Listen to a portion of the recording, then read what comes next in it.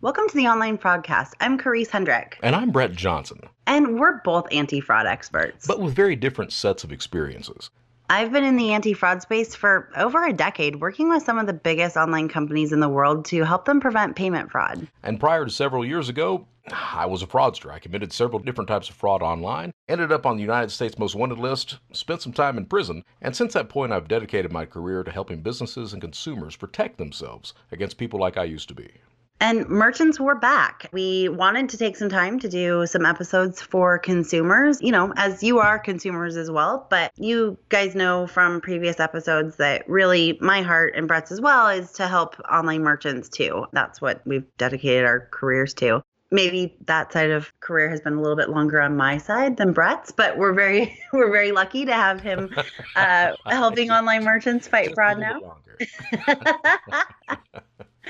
But Brett's been traveling the world. We talked about that in a previous podcast. But really up until the holidays, we know that you guys are in crunch time, especially online retailers or anyone that sells, online gift cards and all those other things. And so we're here to support you. And the next few weeks, we'll be talking about a few different topics that we know are big this holiday season or will be big this holiday season. And we were on a webinar on Tuesday with CIF Science through CMP. I'm talking in the future because this is actually we're recording a couple days ahead of time, but we're talking about just a couple of the holiday fraud trends, as many as we could fit into 45 minutes. We'll probably be highlighting call center fraud as well as buying online and picking up in store. But we're going to do a little more of a deep dive on one of those, which is call center fraud, social engineering. We've heard it called different things, but we know that that's really hitting people hard. Brett, why don't you kind of start with how it works, defining it. That's always, I kind of put you on the spot for that. Sure, but so, what I used to do, and I've basically done every aspect of financial fraud you could think of. Not that I'm proud of it, just saying that, I've been there, done that. Mm-hmm.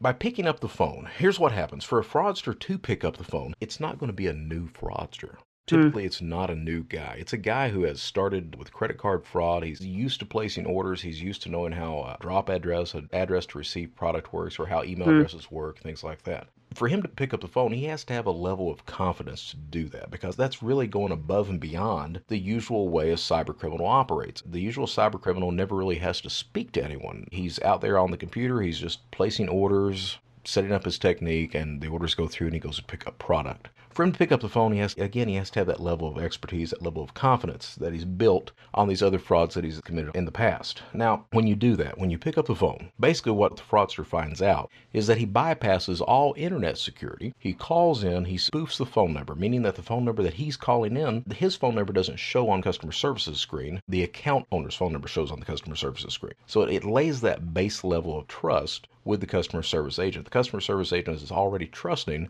that the person calling in is the person's phone number that's on the screen. So everything is kind of a base level of trust at that point. Now the fraudster at that point, what does he want to do? Is he trying to order product? Is he trying to change account information? Depending on what he's going to do or what he wants out of it will determine the way the phone call goes. And what happens is a fraudster calls in.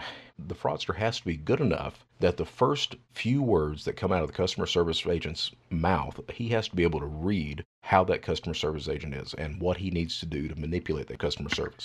Is it a new person? How can you tell it's a new person that's on the other end of the line?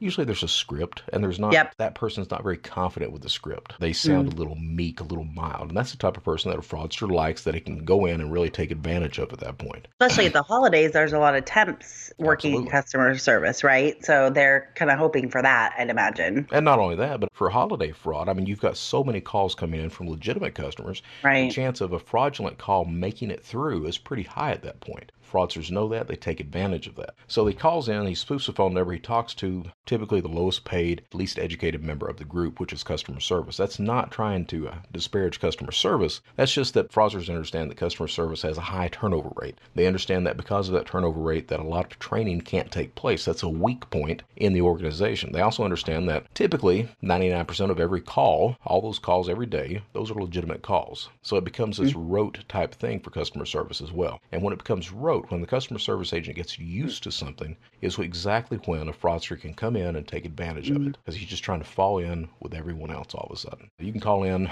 to change address if you're trying to update an order. You've already placed it online. So online, you'd place the order and you'd have it shipped to the actual billing address that's on the credit card. So it's actually going to the account holder's actual address.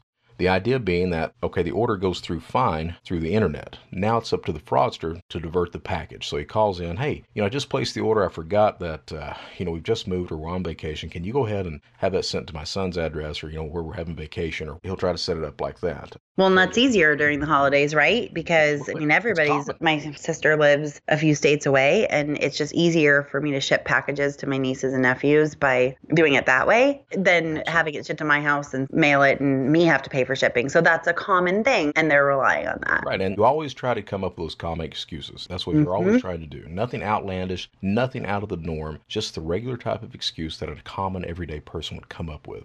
So that's one of the techniques. So you can place the order online as well. So, my internet's down. Can I go ahead and place the order through you guys? You absolutely can. We'll put it in right here. Outstanding. Love that. Let's do that. You can do that kind of stuff.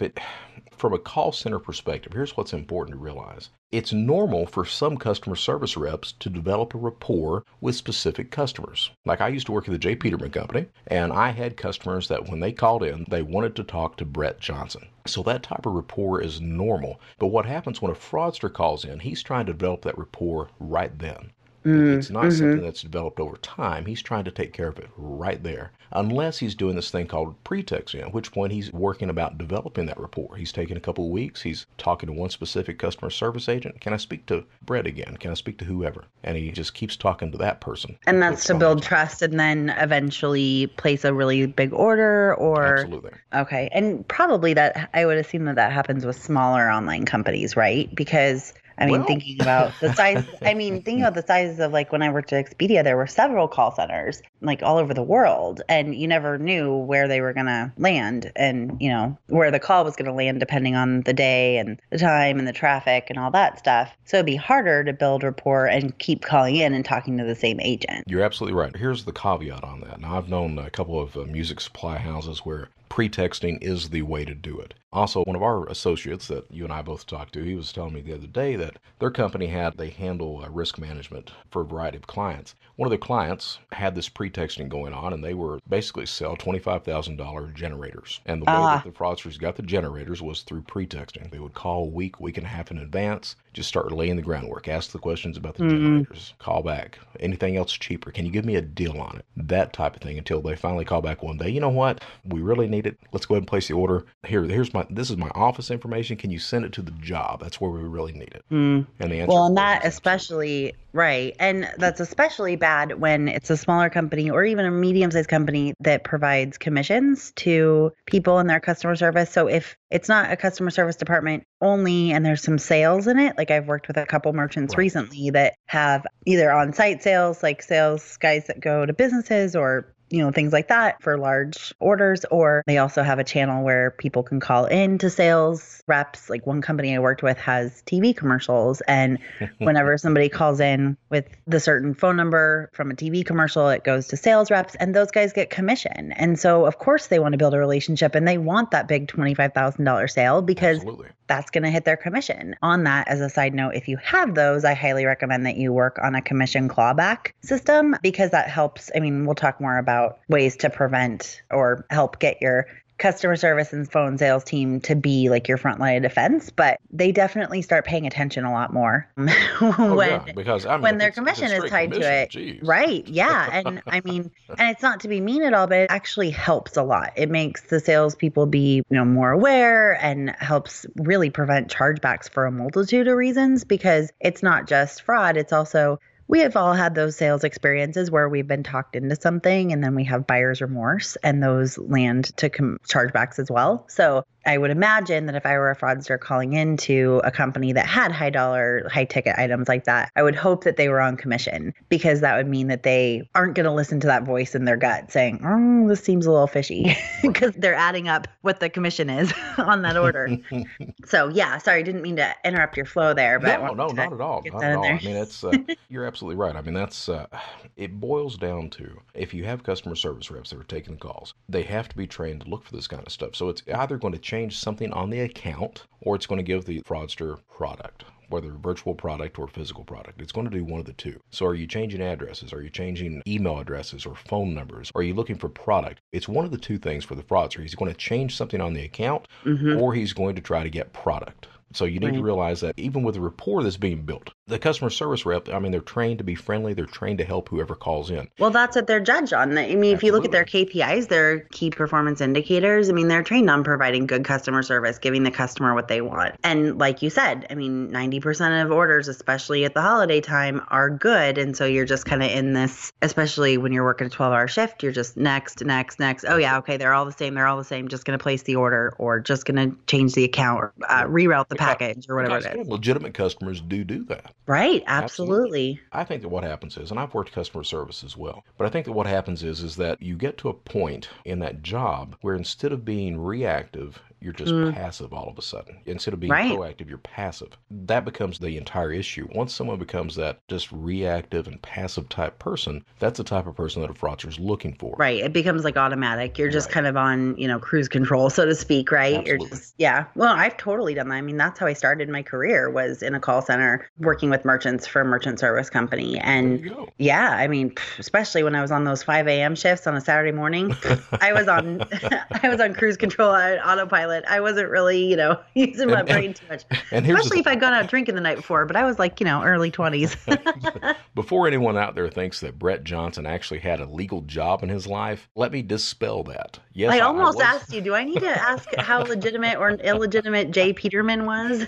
It was a Jay Peterman company, like you used to see on Seinfeld. Oh, I don't know what those are. You're from a different part of the country than I am. It was this catalog ordering company that became famous because it was featured on the Seinfeld show. Seinfeld, right. I just realized that. I knew I had heard it. Yep. I didn't know it was real. It was real. Huh? So and it used to sell all these little eclectic clothing items and household goods and things like that. I got the job, and I was, again, it's just another point that I was not a good guy. I mean, at one point, Jay Peterman got access. They were the only people that were selling the props from the movie The Titanic. So being in customer service, you could look up when all the props were coming in. So I had access to know everything that was coming in, and I would just post it on eBay before it even came in. Trying to sell it. So this is before you got into carding, really, but this is when you were doing like your, Beanie Babies on eBay and that kind of stuff. This is that entire sequence. Absolutely was. And of course, I got fired from Jay Peterman.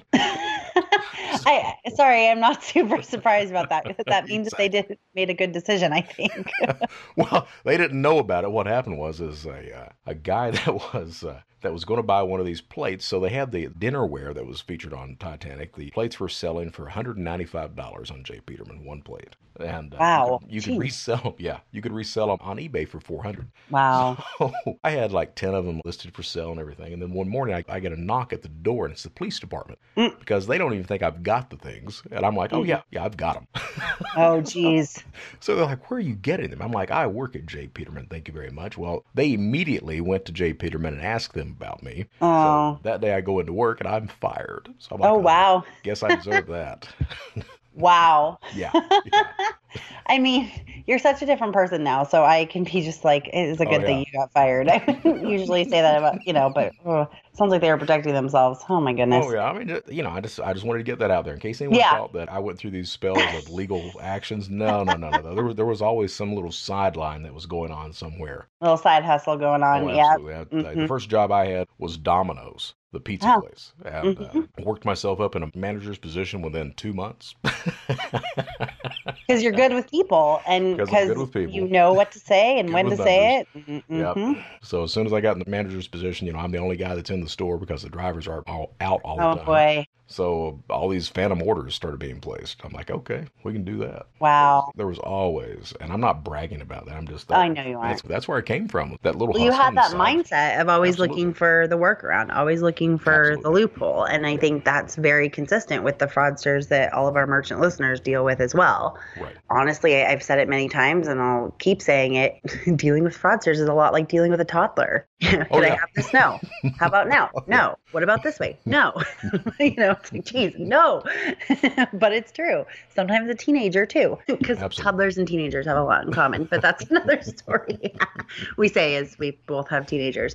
But I mean, what I wanted to kind of like put in for my 2 cents on this topic is that it really wasn't a big deal even a year ago. I didn't really hear a lot from merchants about phone orders, but the last 6 months or so, it's definitely heated up. So one of the programs I've implemented for CMP Expo is fireside chats, and they're merchant only. And I get to pick, the groups and stuff like that. And I usually pick them based on the type of attendees we have. Like 2 years ago, we had a lot of quick service restaurants. So we had a fireside chat for quick service restaurants because they have a lot of the same issues. This year, we had a lot of retailers. I mean, we have like 8 or 9 fireside chats. We had online gaming, we had travel and ticketing, all those different verticals. But we had one for retailers this year, and there were a lot of very large retailers, both brick and mortar who have online presence as well as online only retailers. And I, always just let the merchants pick what they want to ask each other. So I'm like, okay, you've got half an hour to look around, see your peers, so you can talk to each other throughout the conference. But, what have you been wanting to ask your peers about? Like, how do they deal with stuff? What do they do throughout the year? Because this is your chance. And the very first topic that came up in the retailer fireside chat this year was social engineering and call center fraud. Oh, geez. By one of the biggest retailers in the country, if not the world. Right. And they were like, we're just getting hammered. And really, I think there's a few things that are driving this increase. And the very first one is that we're getting good. I was going to ask what your opinion was, because I've got some opinions on that too.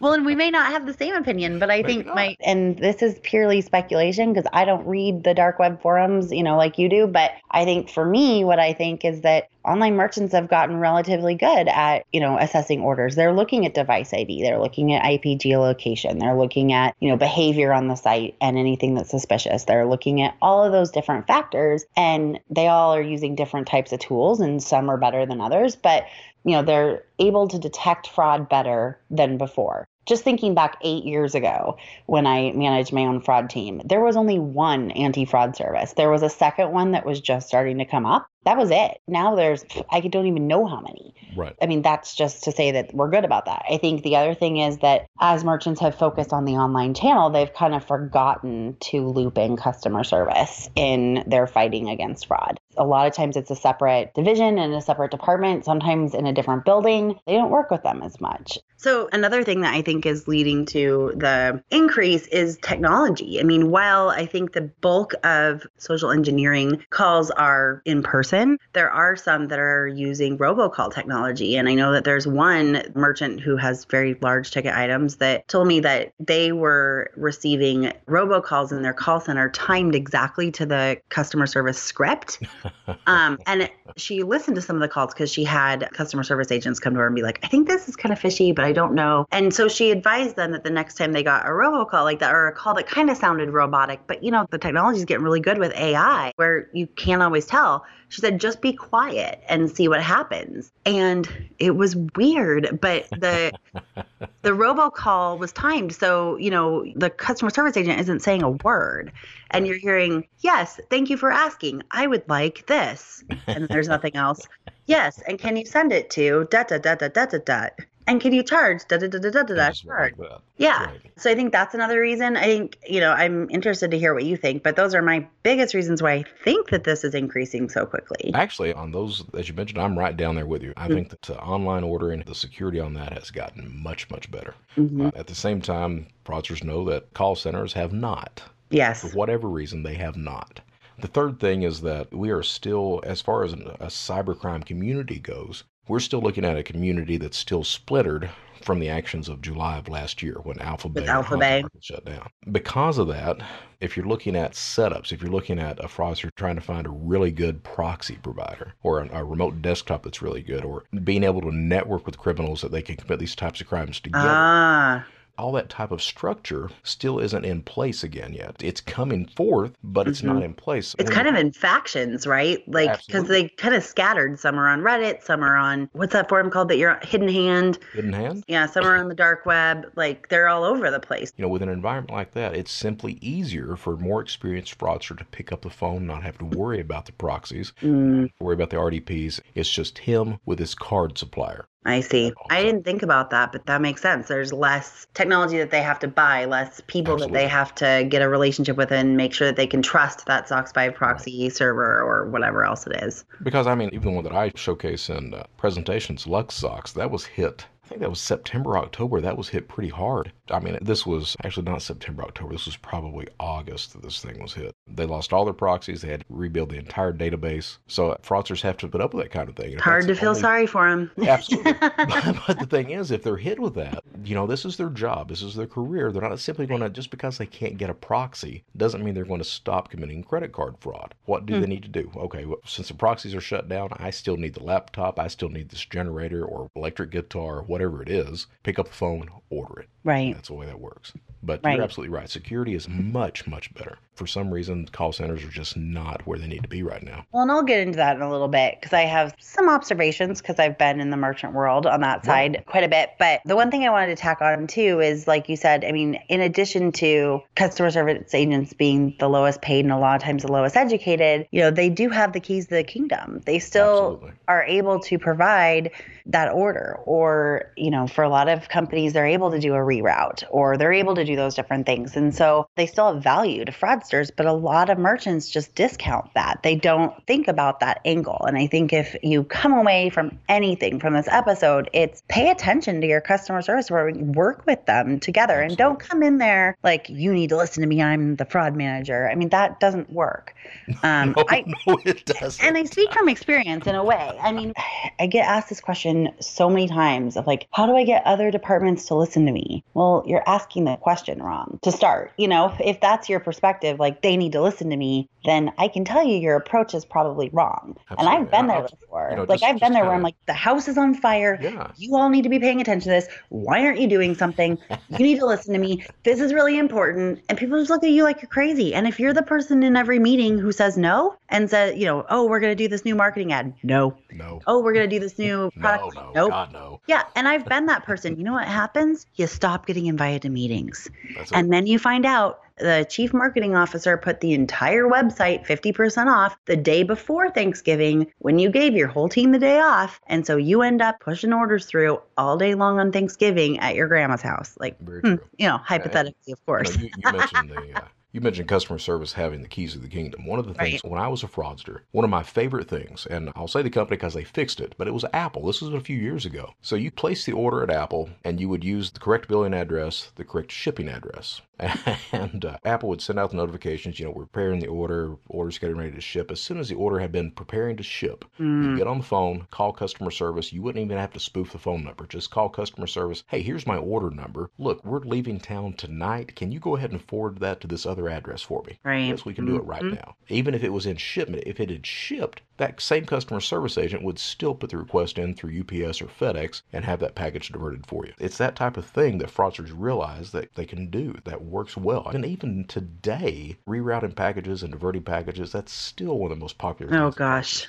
Yeah, I get asked about that a lot. And, the first thing I tell people that they need to do with reroutes is make it so that customers can't reroute. And I get it. I so get it. I constantly, especially, focusing on chargebacks, I really believe that in customer experience, like focusing on that actually decreases your chargeback. So I focus a lot on that. But you can do it in a way that isn't going to upset your good customers a lot by putting it on the website saying like, hey, due to the holiday season and high demand, we're unable to reroute packages. Please ensure that you're putting the right shipping address in your order and putting that on the email that gets sent out for confirmation. This will be sent to this. And then you can have a loophole. You can work with your shipping partner, whether it's USPS, UPS, FedEx, DHL, if anyone uses that in the US, not as much, but Europe I know still. Work with your shipping partner to allow your company to do reroutes. So only agents from our company can do reroutes. No customers can do reroutes. And you can do it for UPS My Choice. UPS My Choice is a program that allows customers to be able to do reroutes from my understanding. And I would say you can limit My Choice customers. And so they have to call the customer service. Customer service should 100% work with the fraud team on this. And I will go into this a little bit more towards the end on what to do to work with customer service in the best way. But work with them and just have a certain number of people in your company company that are able to do, kind of like an escalation process. They're able to do reroutes. And then the other thing I would say is just having that alone still allows a fraudster to call UPS and say, oh, I'm calling from XYZ merchant and I need to reroute. So what you do then is you instill a passcode or some kind of code word for people who work at your company. Only they know what that code word is. And you put that in your file with UPS or USPS or FedEx and say, this must happen. And what boggles my mind sometimes is how willing these and just how customer service focused some of the shipping companies are when the customer isn't the one paying the shipping. It's the retailer.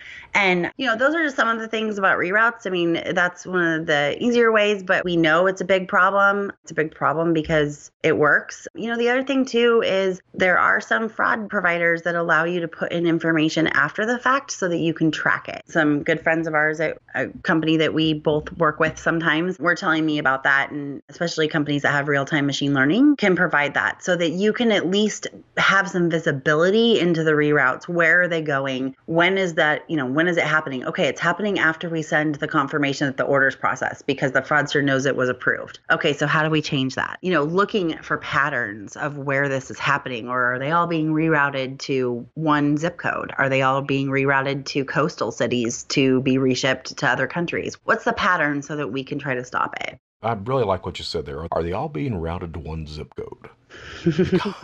I cannot stress enough that's one of the telltale signs of fraud. Time and time again, I found a company that had a weakness and I would exploit that weakness. And I mean, when I say exploit, I mean I would hit them as hard as I possibly could, as fast as I possibly could. The shipping addresses would be in a certain geographic area, usually whatever city I was in or the city across from me or something like that. And what happens is that as a team, at some point you will notice that all those orders are going to Birmingham, Alabama, or all those orders are going to Charleston, South Carolina, or what have you. And it's important to try to notice that as fast as you possibly can. Yeah, I worked with a client last year, I believe, that was a specialty retailer, and they had just a huge spike in fraud, and they couldn't figure it out. And it looked like friendly fraud. It was a very confusing thing, and honestly, I could do an entire podcast episode about it, just because it was kind of fascinating how, like, as you unravel it and dive into the details, stuff that looks completely good is all of a sudden like, it's really, honestly, it was like the stereotypical case of a bad guy committing friendly fraud, which you're very familiar with. Absolutely. But at the end of the day, as we looked at all the details, the volume that accounted for the spike in chargebacks was all being shipped to Florida. And what we determined was that they were being shipped to Venezuela, which, happens to be a country that is in a lot of financial turmoil right now. Absolutely. And there's a lot of black market items being sold. And there were some pretty expensive outdoor goods that were sent their way. And it was on a legitimate card, but it was being charged back. So basically, this fraudster had a great scheme where he'd order like $10,000 worth of items on his credit card that, he'd pay payments on, and then he'd issue a chargeback. And so he'd get it for free, but then he'd ship it to Venezuela and get like 5x for the retail. Absolutely. Or 3x for the retail. So, once we looked at that, okay, so what zip codes are being looked at? What zip codes are being sent to Florida? Oh, what's the address on that? They're all reshippers to Venezuela. So then you start to be able to know what to stop at the very beginning. Right. And that honestly is the biggest thing for fraud prevention and chargeback reduction on the whole. Like I always say, it's not rocket science, but really you're looking for patterns, but you're looking for patterns that maybe not be so obvious to the fraudsters. So that's really, what it comes down to, or the friendly fraudsters or whatever it ends up being. I was talking to another retailer a couple weeks ago, and he was saying that they've had a real big spike in carding and card testing. And, they're like $100 ticket items or so. I mean, it ranges, but they were all different products. They were all different things. So there was no consistency there, but they're shipping to the card holder. And so, they didn't really care about the product. They cared about, they were card testing in a way. So and the reason why they were doing this is because this merchant did exactly what I had said, and they stopped reroutes. So when you stop reroutes, you might see a different type of fraud where all of a sudden they're shipping to the card holder. They don't care about the item at that point. They care about testing the card. And that makes it a lot harder to spot. So unfortunately, sometimes when you stop reroutes, you can have a hard time stopping. So say the carder, he's got your credit card. Sure, he places that test charge. Okay, the test charge goes through fine. Okay, so yeah, that verifies the card's active, but it also does something else. When that charge goes through, it also verifies the device that he's using to place that order as a legitimate device. For that merchant, you mean? For Or that merchant. yeah, right. So they could go back. I see. Then they can go back. I'll have to circle back with the merchant on that one. Just to let them know about that. But I don't think they're seeing that, because I did actually ask him if they're seeing follow-up transactions. Okay. So I did actually ask that question. And no, it seems like they're one-times. Okay. Unfortunately, the system they're using isn't sophisticated enough to track it right now. So I'm working with them on that. We've said this before, but there are some fraud providers that just haven't updated their systems as quickly as fraud has updated. Mm-hmm. And so sometimes there are merchants who, we kind of hit a wall. I mean, I really went through everything. Are there bin patterns? Are there this? Are there that? And it was really challenging. So you could be causing a bigger issue for yourself. But I mean, I wouldn't say that that's a reason not to stop reroutes. I'm just saying.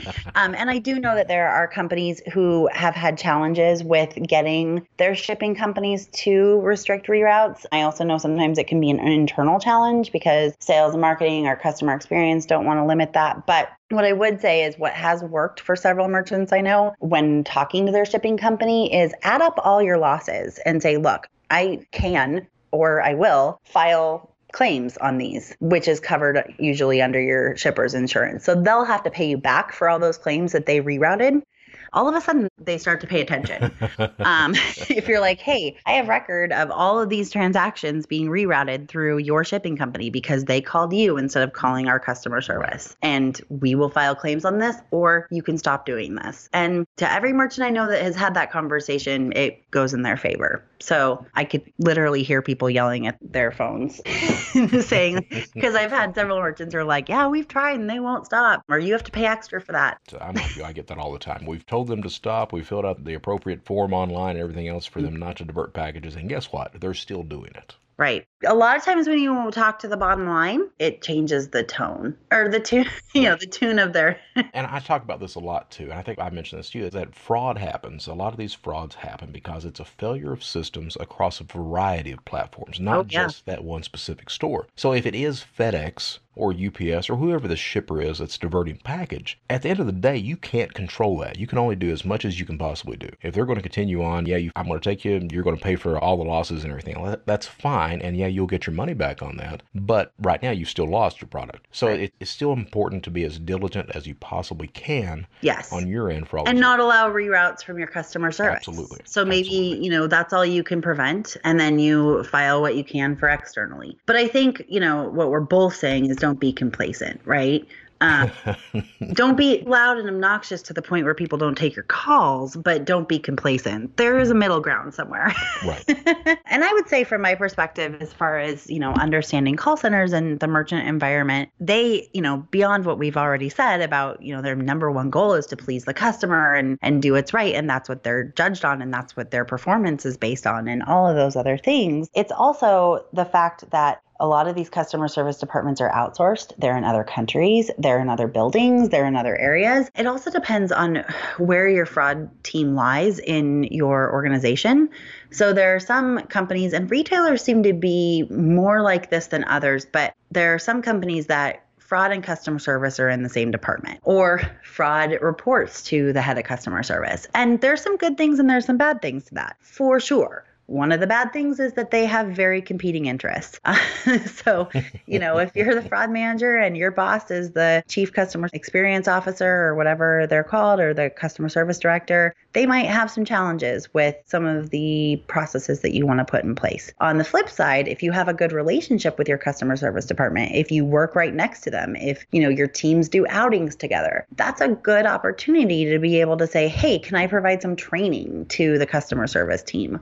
I was fortunate when I worked for a retailer and managed my own department that I was the manager of the fraud team, but I was the co-manager of customer service. And we were a pretty small department, probably 20 combined with fraud and customer service. But the customer service manager and I worked really closely together, and we also all sat by each other. So just like my team could hear customer service calls and be like, pop over the cube and be like, I want to talk to that person, forward them to me now. That would also happen with the customer service team listening to my fraud calls and my fraud team's calls. And that helped educate them a little bit, some, cross training. And then I would have, like, some companies do brown bag lunches. I did it in a different way, but however it works, if you work in the same building as your customer service department, and it might be late before the holidays, because I know everybody's about to go into crunch time, but work with them and say, hey, I want to do like a 30-minute presentation, and just explain to them what fraud is and why it's a big deal. So many people within your company don't realize that for every $1 in fraud, it's almost 3 times that in losses. They don't understand what that means for their bonuses, or what that means for their promotion, or for the company as a whole, or for the stock price. I mean, I've worked with a couple like really big companies, like one Fortune 100 company that unfortunately had to explain fraud on a shareholders call. You don't want to have to do that. So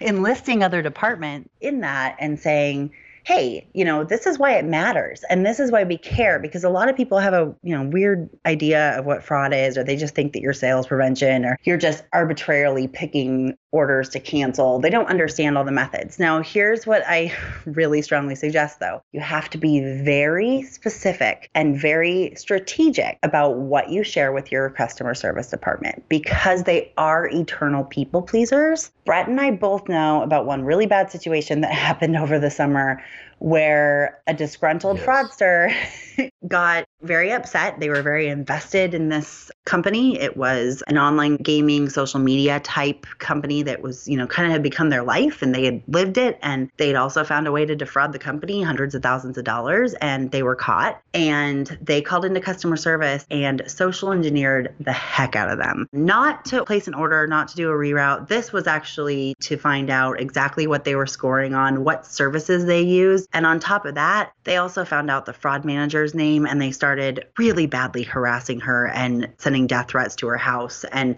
it got insane. There's so many other details I could give, but that would take double the time we have today. But it's important to guard your customer service department from knowing everything. You don't want to tell them exactly what you're going to do the rules on. So yeah, I mean, you never know what the fraudster or social engineer is going to want. They may not want to know, how do I get around your fraud rules? They may want to know who's in charge so I can, dox them or whatever. I mean, it can be pretty scary. I've never heard of that happening until this incident, and it was really bad. I mean, it caused so many issues. But I mean, ultimately, at the end of the day, I wouldn't tell your customer service agents what you score on. I've definitely heard customer service agents say, oh, your order probably got canceled because you're shipping to a different address than your billing address. So just change that and it'll be okay.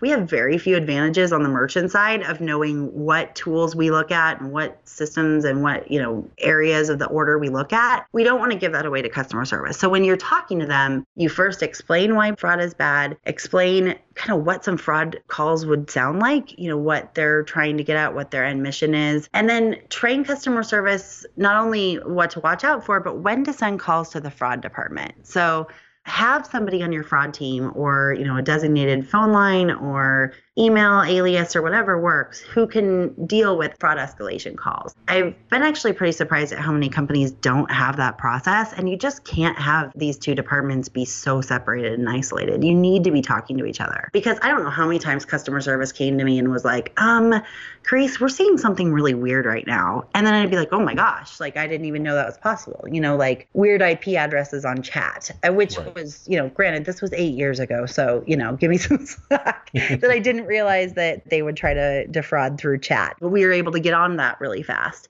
because they knew to come to me when they saw something. So make them your first line of defense. Let them know what they can and can't say, and just basically what to watch out for. When I worked customer service for the merchant processor, that was one of the reasons why I got promoted to the risk department. Was I talked to the risk department and was like, hey, when should I send something to you? When should I not? What should I listen out for? And I always sent them the best calls because I knew kind of what to pay attention to. And I loved that stuff. So find those people in customer service, or train all of them, because they kind of get invested in it and they kind of get excited when they help catch a bad guy. So take advantage of that. They're on the front line. So if you train them to help you and be vigilant, and if they know why fraud's such a big deal, they're going to be your first line of defense. That is my number one thing for fighting social engineering and call center fraud. I'd also say there's some other tools out there for call center fraud. A lot of them have to do with PCI and protection and all that, but there's definitely support for that as well. And you can definitely definitely look up some of those tools. Voice recognition. I know there's one that claims that there's like a voice fingerprint that they're able to do, but I don't know enough about it, to be honest. But there are some technology that can help authenticate the caller, whether through SMS or other things, to determine if it's fraud. So I'm way more on the process and training side, especially for this particular issue, than knowing exactly what type of technology is out there. So I'm sure I'll get a lot of emails from people representing those companies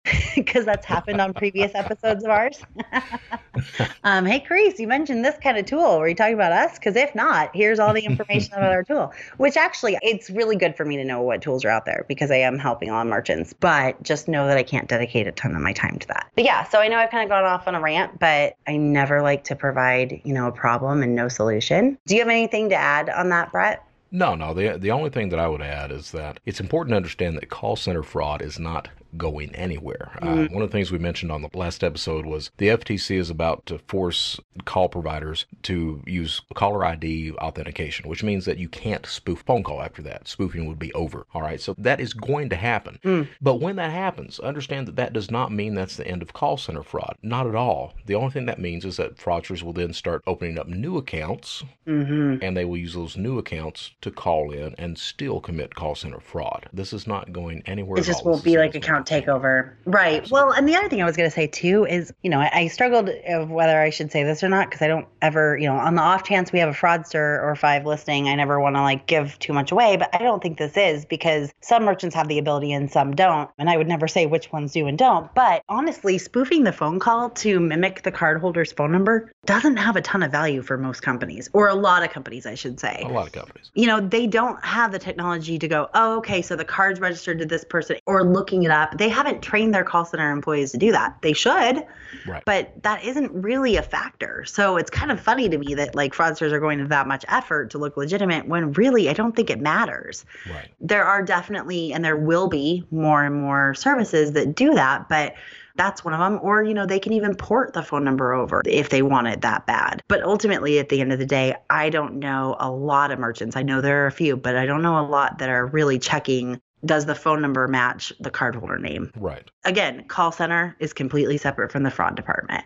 Absolutely. So a lot of times when you've established a fraud department, you're not even really thinking about customer service or call center. You're knowing that the fraudster might call in after to find out why their order was canceled. But other than that, they operate in silos a lot of times. And if your department doesn't operate in a silo and you work well with customer service, good job. You're already ahead of the game. Because you get to know a lot more about the fraud ahead of time, and it helps you piece things together because you're only seeing the order being placed. And why am I seeing a huge spike of orders on our own IP address? That kind of thing. Oh, well, we've seen orders you asked customer service that. Well, we've seen orders being placed by phone go up by 80%. Huh. Okay. Is that normal? Yeah, right. And am I going to see my chargebacks go up by 80% pretty soon? So it's good to know about those. The sooner the better. So obviously this is something we could talk about for a long time. And I'm sure that we said even other stuff on the webinar with SIFT, because that's how we are. Some of the things will be the same, but we come up with stuff, oh yeah, this, and we'll feed off each other. And then we'll also have Jeff from SIFT Science on that webinar who, yeah, he was one of the founders of the fraud department for Square, and he now works at SIFT Science, and I've known him a long time. I went to a conference in Paris with him and Kevin Lee, and and so he's a great guy and knows a lot and has great merchant experience, so I'm sure he'll have stuff to add too. So if you missed that webinar, I am almost positive it'll be on the SIFT Science website. It'll also be on the CMP Expo website or cardnotpresent.com. We like SIFT Science. We like them a lot. We do, and I want to say with a caveat that we don't get paid by them for that. I mean, we really don't. No, I want to just make sure that everyone knows, we don't play favorites on, I actually don't always recommend SIFT Science. I do a lot of times because the machine learning piece is really great for companies that don't have fraud SME and other stuff. I could go into that forever, and I don't mean for this to be a commercial, but the reason I say this is because we don't want anyone to think that we're playing favorites, but I think what it is we really like the people, and they send us cookies. They do send cookies. We like that, except Brett made the mistake of talking to me about those cookies when his wife was in the car, and apparently she didn't get those cookies, and we got sent a dozen of them. So poor Michelle. We're over here those were so good. She's like, what cookies. She just wasn't home at that point in time. Oh, poor lady. That's the true secret, right? Like, it's not, it's because we really like the people and they send us cookies. What more do we need? But no, I mean, I just want to caution because I know I don't want anyone to, think we really try hard not to play favorites, but there's always going to be people that we like more than others. Yeah, I don't play favorites. I've had a couple of companies that have offered to pay me. They don't call it a kickback, but whatever that is when you the referral fee. The referral. Yep. Oh yes, They've offered to pay me that, and my response has been, you know what? I'm not a salesman. Yep. And here's what I will do. As long as your product works well, I will speak highly of it. The minute that it doesn't, I will speak highly of that as well. That's actually a big reason why I don't like to do referral fees is because I feel like I owe somebody something, but also I just feel like it's not fair to the merchant. I want them to know that they're getting a reference or a referral from me because I think that's the best tool for their problem. Right. Not because I'm getting money back. And yeah, I mean, I've been offered a lot of money for both my Rolodex and my references. And I'll say that there's a couple situations not in fraud that I've entertained it and had those discussions more because it's a very select situation when I consider it. And usually there isn't a competitor and it's a product that I know that I'm not going to refer to all my clients, but that works well and I would refer them anyway. That's the only one and it's not in fraud. I very much will not take referral fees in fraud because it's too crowded and I don't want to. I just don't want to get into that with all the hats that I wear between CMP Expo and the podcast and my consulting. It's a conflict of interest. And I know too many consultants in this space that have given bad advice. I'm not just saying it because I think it's bad advice. It's because a year later, the merchant is like, I don't even understand. Like, this product is not working for me. Right. But meanwhile, the consultant got tens of thousands of dollars. And so I've seen that so many times, I just can't do it in a good conscience. But yeah, so I mean, with that said, like we don't do that. And I think that's a good point. I just, especially with us adding advertising soon and all that, I don't want anyone to think that we're playing favorites. But we do like to work with the people there and we like the cookies that they send and they ask us to work with them. I think that's a difference too. So, and I ask for cookies. There are some situations where we do have a lot of clients that pay us in other things than cookies. Let's be honest. We need to, or else we can't keep the lights on.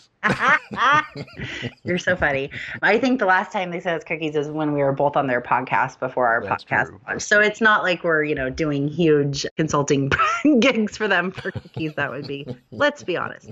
We have totally gone off on a tangent, but I hear people like our tangents. I don't know. We'll see if they still do after today. But, merchants. So are we wrapping up then? Yeah, I think so. I just wanted to say, we're going to be doing some more merchant episodes between now and Christmas. So please keep checking back. Please subscribe, all that stuff. But yeah, I think that now's a good time to wrap up.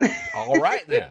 That's it for our episode today. We thank you for joining us and we hope you've learned a lot. Phone fraud is a rising problem and it's going to continue to get worse, so knowing what to look for can help you not fall for the scams that are really so rampant right now. We've got so many of these topics to cover to help you protect yourself and your company from fraud, so please subscribe to the Online Fraudcast to be alerted to when a new episode is out. And please tell your friends, rate and review where you can to help others learn about these topics as well. And we love hearing from you guys. I just got an awesome LinkedIn message from somebody I didn't know just the other day saying how much they love our podcast and how much it's been helpful to them. Keep that up. And we also want to hear how we can improve and what topics you want to hear us discuss. You can find the Online Fraudcast on Facebook or find us individually on LinkedIn or email us at info@onlinefraudcast.com. Until next time, stay informed, stay vigilant, and stay secure.